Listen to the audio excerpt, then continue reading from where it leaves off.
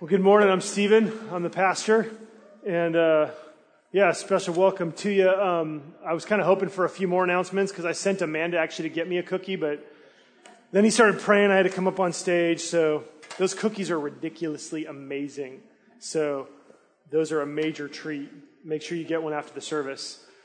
We're going to be looking at a passage from John and also from 1 Peter. They're in your bulletin, but they're going to be up on the screen. So if you have a Bible, you can pull it out. It's going to take us a while to get to John 9, so you might not want to turn there yet. But I do direct you to the bulletin because there's a place there to take notes as well. We're in a sermon series called Simple. Ordinary is extraordinary, and we're trying to, in the midst of the chaos of life, in the midst of all of the craziness that goes on, we're trying to boil things down and come back to what's most important. Get back to this simple place where we have a sense that we're doing what it is that God wants us to do, and so that we have freedom outside of that to do or not do whatever we want.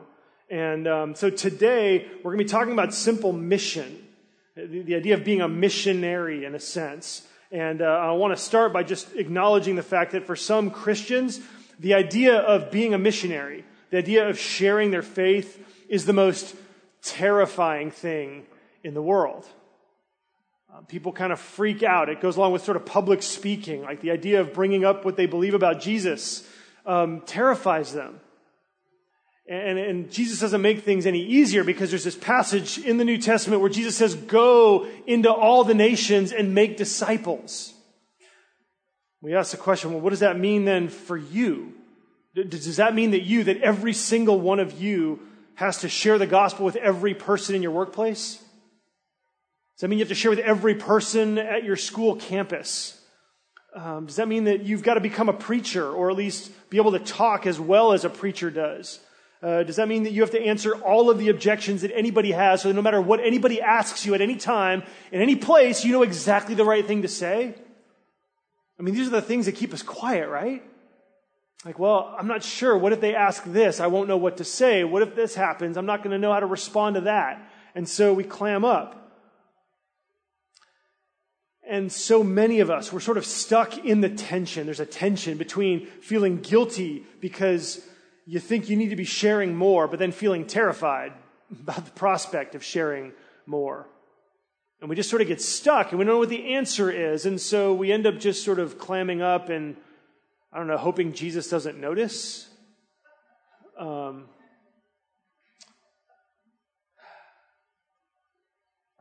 think that what can happen is we have this sort of sense that some of us, not all of us, but some of us have this sense that I don't really have the personality to convince other people that Christianity is true. I've heard people do it. When they do it, I'm like, oh man, that's really good, but I could never do that. And we get sort of stuck. And it's important for us because in some ways, some of us are just sort of hoping and waiting that somebody will ask us what we think about Jesus, and nobody does that anymore. I think what happens more often is that people just sort of make statements about what they think and what they feel, and they just sort of leave them there.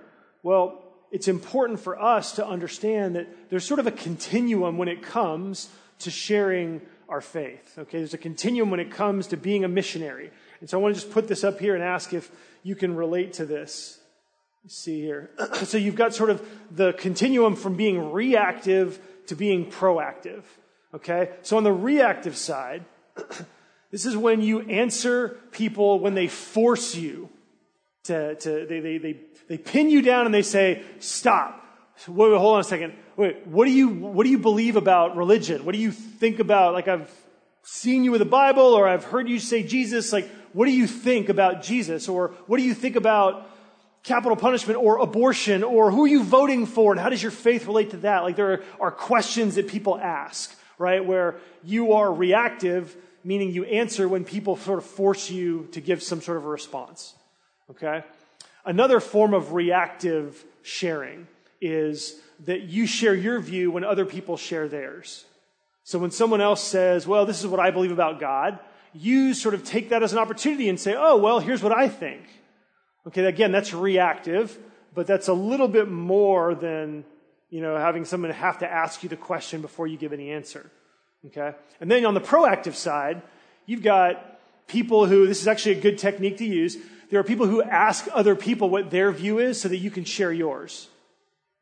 So, hey, what do you think about this? Oh, that's really interesting. Help me understand a little bit better.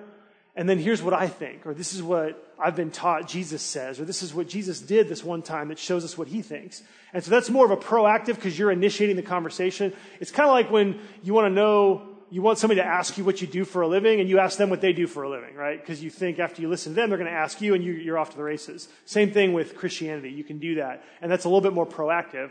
And then there's the ultimate in proactive sharing, where just out of the blue, you share your faith in Jesus. People weren't talking about it. People weren't, asking. It just wasn't going on. But then you bring it up. You put it into the conversation. So I want to ask you, think about this for a second. Ask yourselves, which of these 4 things have you done? Think about the last 6 months, the last year. Which of these 4 things have you done in conversation with somebody? And when you did it, how did it feel? Did it feel natural? Did it feel really awkward? When you were done, did you think man, I hope I never have to do that again?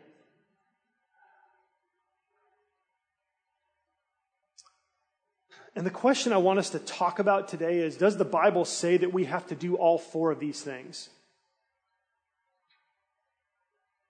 Does it? There's a lot of people who would say if you're not actively doing all 4 of these things, especially the 2 on the proactive side, then you're not a good Christian.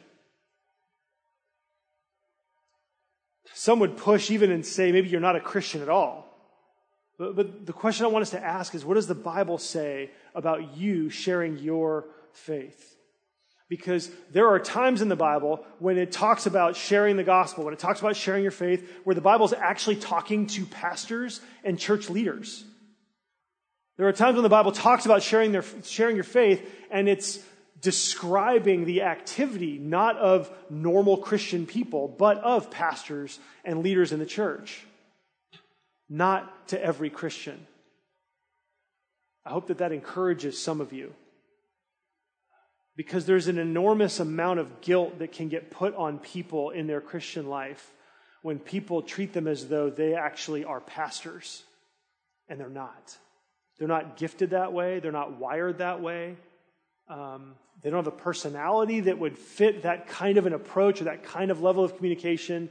And yet nobody makes those distinctions. And so if you're not sharing your faith proactively, if you're not willing to share your faith with the waiter or the waitress at a restaurant, what's wrong with you?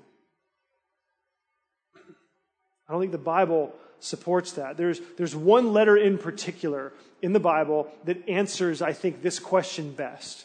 And it's the letter that we call 1 Peter.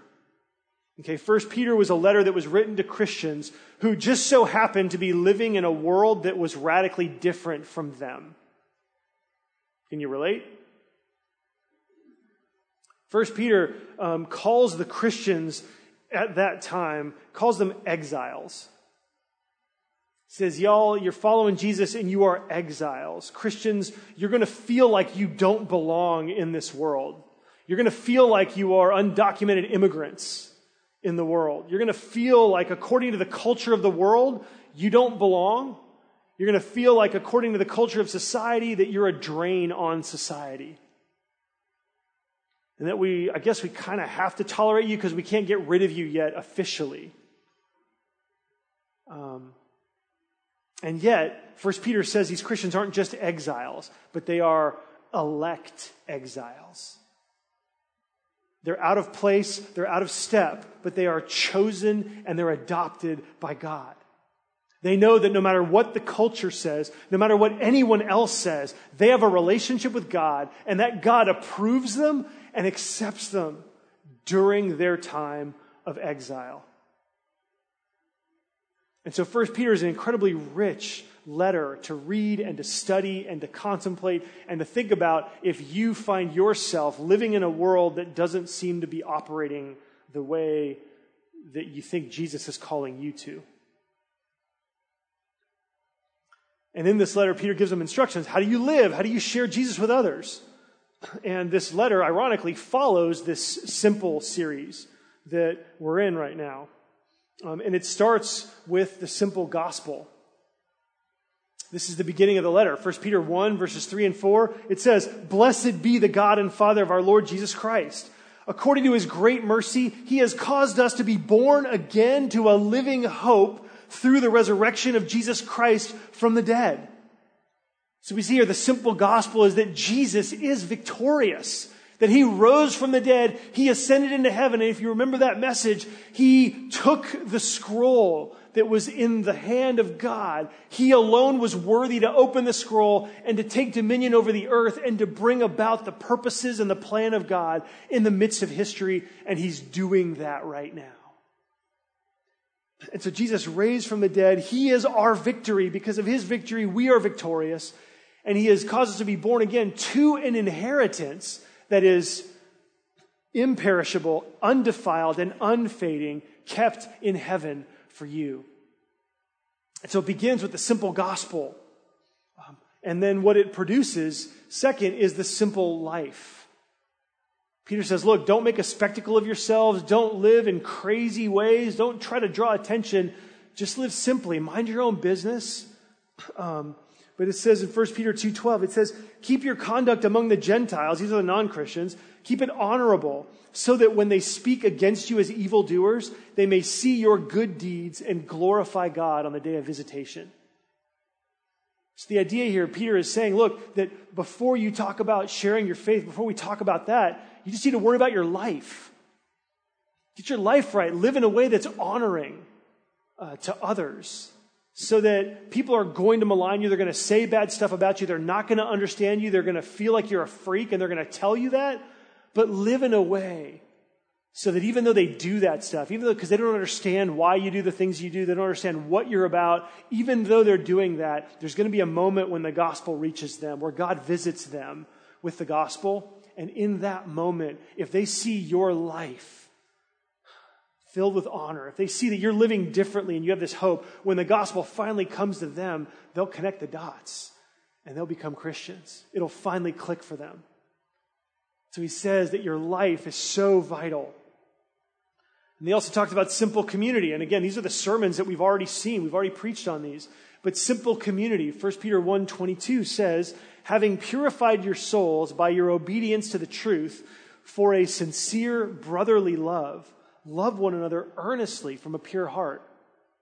And so Peter's saying here, like, live in community. You can't do this on your own. You're out of step. You need to be with other people who are out of step as you are, but they're in the same step, right? You need to know the other people that are playing that soundtrack so you don't think you're crazy. And so we need simple community where people know you and care about you, where you know them and care about them. And then the last thing that Peter talks about in this letter is he talks about simple mission. And this is where it is. Okay, so simple mission comes at the tail end of the gospel of a simple life and community. Okay, this is when we begin to share our faith.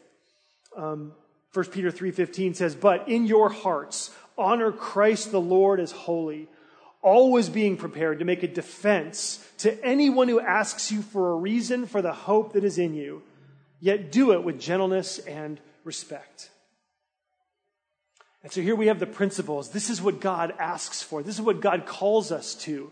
This is what God calls every person who is in elect exile to. This applies to everyone, not just pastors.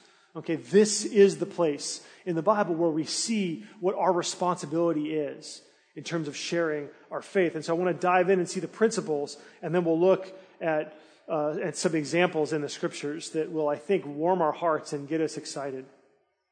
And so this verse, it says, in your hearts, honor Christ the Lord as holy. And so again, this is showing that the mission that we have, it begins with the life that we live. Okay, it starts with us honoring Christ the Lord as holy. And so what Christians are people who have made Jesus their king. Jesus is their Lord. He is their authority in life. People have decided to follow Jesus. They've decided that Jesus is the most important authority in their lives. And so they're living in a way that makes them happy. They're living in a way that follows what he says. And so when you live your life and someone says, Why are you doing this? If part of your reasoning is never because it makes Jesus happy and it honors him, then you might not be a Christian. Okay? If anybody has ever asked you a question, now whether you said it or not is sort of secondary, but if the reason why you are doing something in your life is never because Jesus wants me to, and I'm following him, then Jesus is probably not Lord in your life. And you're not a Christian. But if you make decisions because you want to make him happy, if you make decisions because you want to honor him, if you do things because he wants you to, right? So if you are revolving your life around the authority of Jesus, where you are keeping him and his victory and his power and his glory in front of your eyes, and you're making decisions in light of him, that's what it means to be a Christian. Okay? And so the mission begins with our lives. But it doesn't stop there. It says, always being prepared to make a defense to anyone who asks. Okay? So we need to be ready to make a defense to anyone who asks. And remember that chart of the proactive and the reactive? What is this? Is this proactive or is this reactive? It's reactive, right? What does it say? It says, be ready to make a defense to anyone who asks. Right? A defense, right? Defense is responding to offense. It's reacting to offense. Okay? And so, this is what Peter's calling us to. He's calling every Christian, anybody who is following Jesus, you need to be able to make a defense. Okay? You need to be able to respond when questions come. You need to be able to respond when issues come your way. Okay, and then what are we making a defense of? Again, the verse, just look at it. It says, make a defense to anyone who asks you for a reason for the hope that is in you. Okay, so you need to be able to make a defense, not to respond to every objection that there is about Christianity. Okay, you don't need to be able to do that. That's not what this verse says. This verse doesn't say that you need to be able to respond to every question about every potential contradiction that's in the Bible. This doesn't say that you need to be able to prove to other people that the Bible is God's word beyond a shadow of a doubt. This doesn't say that you need to be able to prove to other people that Jesus Christ rose from the dead beyond a shadow of a doubt. Okay, it doesn't say that. What does it say? It says, be prepared to make a defense to anyone who asks you for a reason for the hope that is in you. This is the one thing this verse is asking us for. So what's it saying here? It's saying you need to be able to give a reason for the hope that you have. Presuming that there is hope, right? There is hope in you. You need to be able to give a reason for it. What is this saying? Well, this is relating, I think, back to the simple life. Right? That what God is calling us to do, what God is calling us to be, are people who live and who have a hope in Jesus. That Jesus has given us hope. And so how does this hope impact our lives? I mean, it hits us in so many ways. Hope comes to us through the gospel, through this good news of the victory of Jesus. That if he has won, if Jesus has won, he's victorious over sin and death, then Jesus accepts us as we are. He accepts us just as we are. And so what this means is that we receive from the gospel deep, personal affirmation.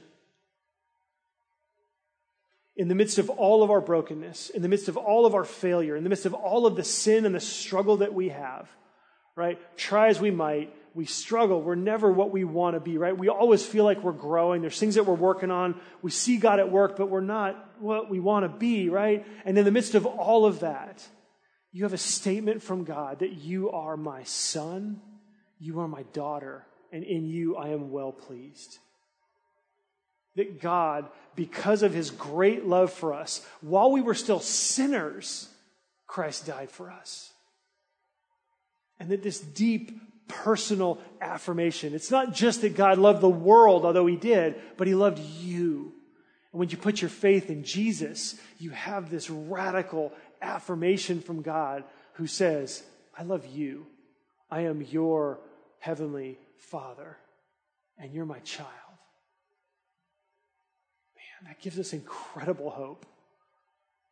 Man, that touches us to the core, because no matter what anybody else thinks about us, we're the apple of God's eye. We're the object of his love.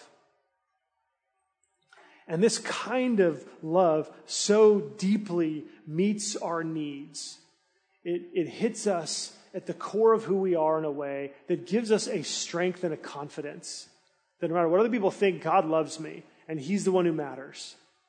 And when you have that strength, you then enter into relationships, and you are strong enough to serve.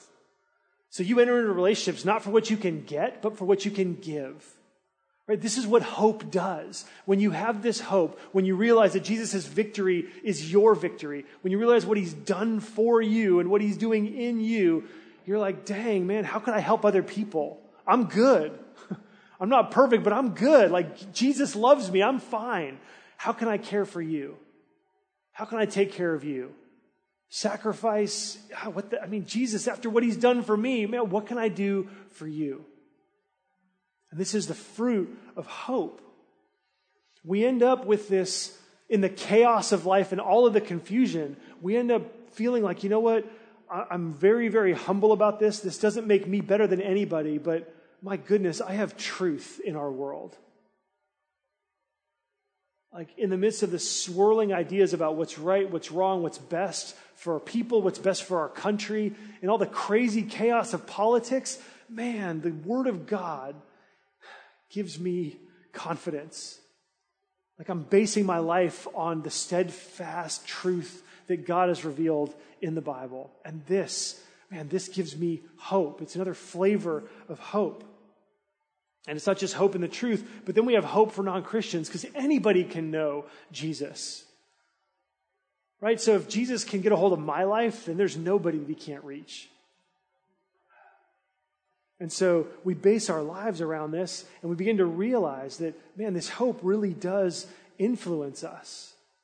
And when we live this way, people eventually are going to ask. They're going to ask you. It's going to come up in conversation, and you just want to be ready to say, Jesus won. Jesus won. You can ask him, like, who do they root for in life? And how would they feel if the person they were rooting for won the greatest victory of a lifetime? How happy would that make them? You say, well, for me, from my perspective, Jesus has won. And he defeated sin. He defeated my sin. He took my guilt, and God has forgiven me and accepted me, and he's loving me, and he's working in my life, and I see him at work. And this is why I have hope. That's it. That's it. I mean, you want to get as practical as you can about what it looks like. And so this is really, this is an example of it. This is what the Bible is telling us. We need to be ready to be able to tell other people why we have hope, which means we want to pursue hope and then pursue an ability to share why we have it. And so what does this look like practically? Well, we saw one scene of this last week. When we looked at John 4, the woman who was at the well, who met Jesus, she met Jesus, had this amazing conversation with him. Jesus talked to her not about life or not about water, but about water that makes you live forever. She's like, I want this water. He says something about her husband. She's like, well, I don't have a husband. And Jesus is like, you've had 5, and the one you're with isn't your husband. She goes, all right, you're a prophet. Clearly you're a prophet. And she ends up leaving Jesus filled with hope. She's filled with hope. And so she goes back into the town on this simple mission. She goes into town with hope and a question. Okay? And what was her question? John 4:29. This is what she said. Come, see a man who told me all that I ever did. Could this be the Christ? This was her testimony. We talked about it a little bit last week. But so she comes in and says, could this be the Savior of the world? That's her question. He told me everything I ever did. He told me all the bad stuff I've ever done, but he set me free. Could this be the Savior of the world? Could this be the one that we are wishing for, hoping for, wanting to come? And I'm sure that people in that town would have had questions for her. Questions about God, questions about evil, questions about her and her life. And how can you come across telling us about God, given where you've been, given what you've been doing the last 20 years of your life? I just imagine her saying, look, I get it. These are really good questions. But this guy told me all the bad stuff that I've ever done, and he did it in a way that set me free. It's changed my life, and you haven't seen it. I'm just an hour old in this new way of living, but I'm done looking for men, for affection and approval and sex, and I'm done looking for it from men because I have his approval. I've got the approval of God. Could this be the Savior of the world? He's changed my life. Do you think he might be able to change yours? That's it. How many of you could say something like this to someone else? This is what Jesus has done for me. This is how Jesus has met me and the change that I've seen in my own life. Could he be the Savior? I think he is. Right? This is what it looks like. Could you do this? What would you say to somebody? What testimony would you give? Well, there's one other example. This is one of my favorites in the whole Bible. It's in John chapter 9. Okay? In John chapter 9, we're going to start, this is in the bulletin, but in verse 1, sort of sets the stage. It says, as Jesus passed by, he saw a man blind from birth. So he's born blind. And his disciples asked him, Rabbi, who sinned, this man or his parents, that he was born blind? It's kind of a weird question, isn't it? But it sort of shows the prevailing worldview of the day and even the disciples' thinking, right? Okay, Jesus, this man was born blind. That sucks. It's terrible. It's awful, right? Well, but we know what happened. We just don't know who to blame. Was it his parents or was it him who sinned that this tragedy happened?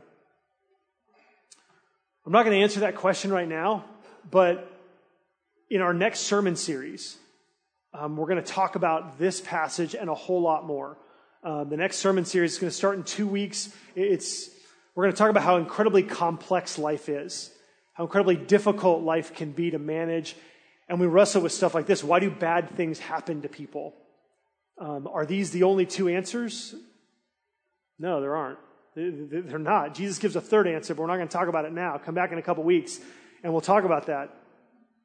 Well, so from this, Jesus heals this man who was born blind, and the whole town erupts. The whole town goes crazy, right? Because no one understands, wait, what just happened? Wait, this guy, think about this. This guy was born blind. And so at least for 18 years, because he's now of age. We find out a little bit in a little bit, but he is of age. He's an adult. But this guy was born blind. As a grown man now, he sees. I mean, no one ever did a miracle like this before, ever. No one could conceive of what Jesus would do, that Jesus did this. This is the idea that God's kingdom is coming, and it came for this man. And so everybody's freaking out. Everybody's trying to figure out what happened, who did this, what's going on. They didn't have internet back then, so you couldn't check social media and people snapping photos of Jesus and posting it on their, on their Facebook or their Instagram. People like, oh, that's the guy, I got it. No, there was none of that. It was like, wait, what happened? Joe? You mean Joe's? He can see. What do you mean he can see? He can't see. He's been born blind. We've been around him forever. He can't see. No, he can see now. What are you talking about? I mean, this is what's going on. And they're like, wait, who did it? I don't know who did it. I don't know, some guy. I heard he might have been a rabbi. I don't know who he was. I mean, all this stuff is going on. The town it sort of erupts in chaos.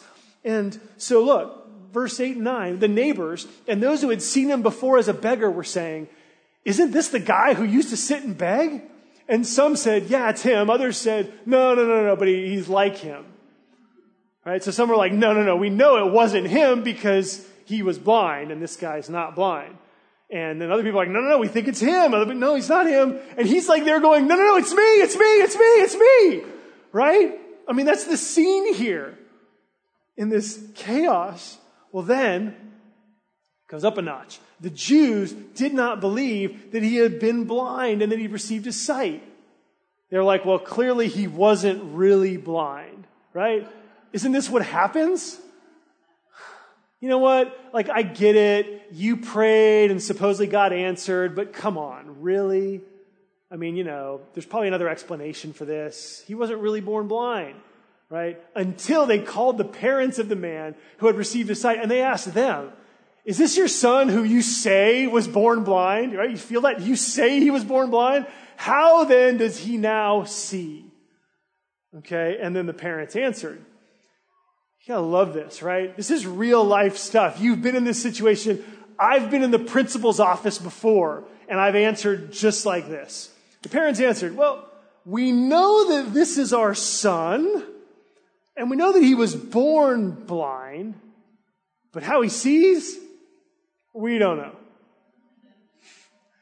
Ask him, and nor do we know who opened his eyes. Ask him, he's of age, he'll speak for himself. And you're like, dang, parents, like, hello? Like, this is the greatest news ever, right? What are you thinking? Why aren't you being like, yeah, he was blind. Isn't this ridiculously amazing? Like, can you believe this happened? I can't believe it. And Jesus was the guy who did it. We need to worship him. He might be the Savior.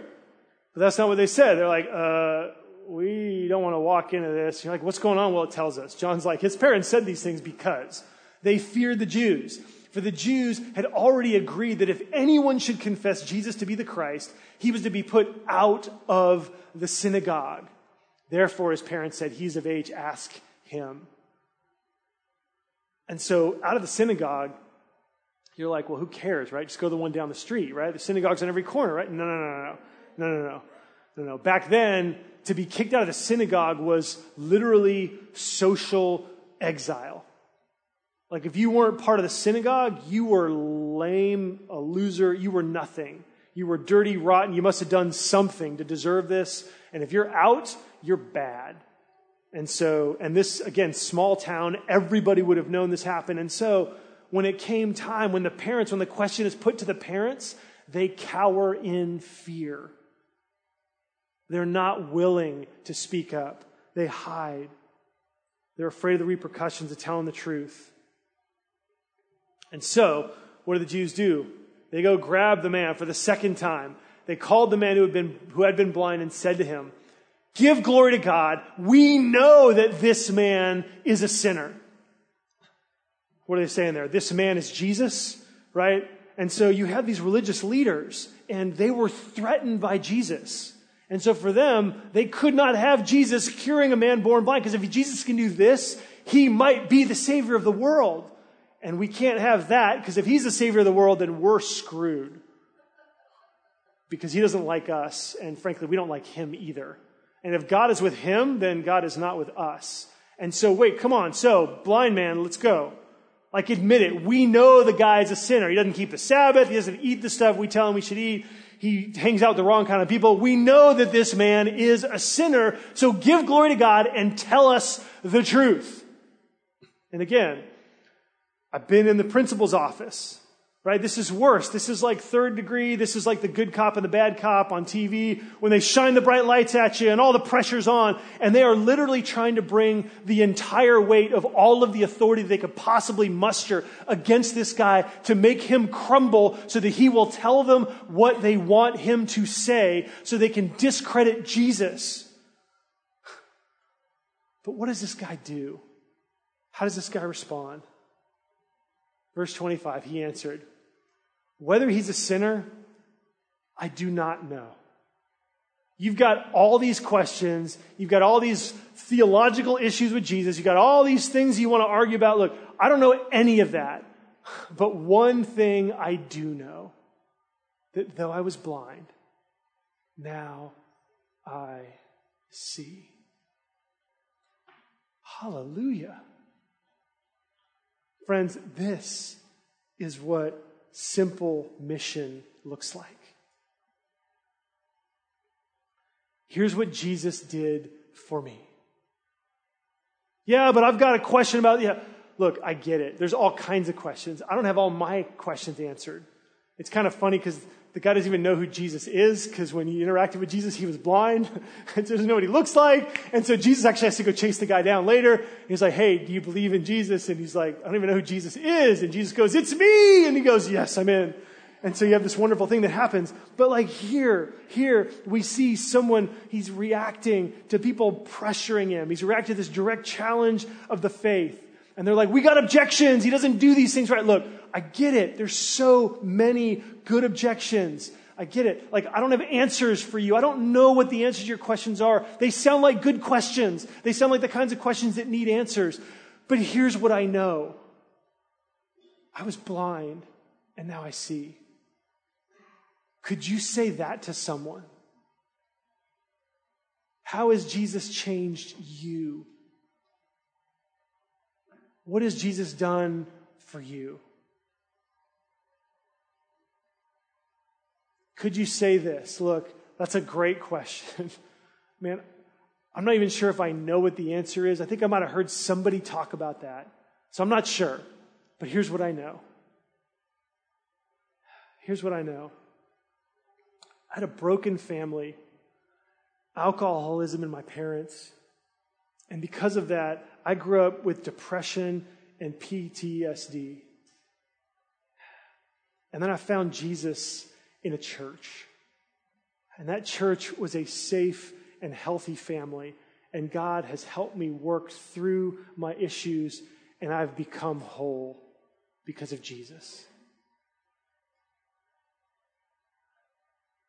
How would you fill that blank in? How would you articulate it? We spent about an hour last week with the trainees, the new elders, deacons, and the assistants training. And we just talked about, like, what were the problems that Jesus and the gospel have solved for you in your life? And that was one of them. Somebody else said, you know what, I was incredibly self-righteous. I thought I was better than everybody else. And then I realized that I didn't have to be better than anybody else because Jesus was the best for me. Somebody else said, you know what, I couldn't make sense of the world. There was so much chaos and turmoil when I looked out into the culture, and I had no clue what the world was headed for, what was going to happen. But Jesus has given me hope for the world. I know now that Jesus is going to make all things right someday. And so I was lost, and now I have hope. Somebody else said, I was just apathetic. I couldn't be bothered by other people. I was so into myself. I was so into what I was into and what I was doing. But Jesus has given me empathy and understanding. That's another way of being blind, right? But now I see. These are testimonies from our own church. I was self-righteous and critical, and yet Jesus' love softened my heart toward others. I was blind to other people, but now I see. I didn't realize how bad I really was, but Jesus told me all that I ever did, and he did it in a way that didn't condemn me, but it set me free. Man, I love this guy. It's like my favorite guy in the Bible. He didn't have answers. Well, maybe next to Jesus, right? I probably should say that too, I guess. He doesn't have all the answers to their questions, doesn't know how to deal with their objections. He doesn't have some long, eloquent speech, right? You don't have to come up with some flowery way to say what Jesus has done for you. He just says, this is how Jesus changed my life. That's his simple mission, and it's yours. It's yours. This is what God wants for us. And if you just need some hooks to help you think through why it is that you might have hope, or what it is that Jesus has done, look, Jesus won. Talked about this already, right? It's his victory that gives me hope, that makes things okay. How about this? Jesus is winning. He's winning in my life. Not perfectly, but truly. I see God working in me. Jesus is changing me. And I see him in the lives of people that I know. And then Jesus will win.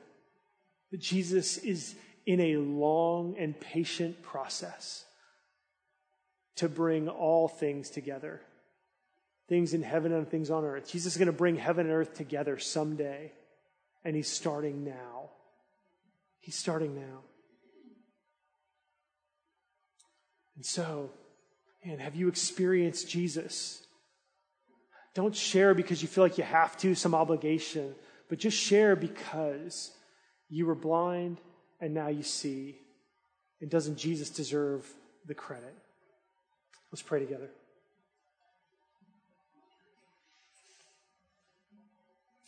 Jesus, thank you for opening the eyes of our own hearts. There's nobody here that has physically experienced you healing their eyes, although we have seen you heal people physically here, Jesus. But we are so overjoyed that your kingdom has come, that your power has given eyes to our hearts that were blind before. You are changing us from the inside out. You, because of your victory, you give us hope, and that hope changes us. Oh, Jesus, help us. Help us to be able to see how you have worked in our lives, and give us opportunities to share that. Give us opportunities in short ways, not pushing, not needing to convince anybody of anything, but just giving you credit for what we have experienced from you. I pray that this week, these stories of what you have done would abound in our church as we share with each other, and they'd abound in our homes, our workplaces, and our neighborhoods as we share with others. Jesus, thank you for showing us that you are the Savior.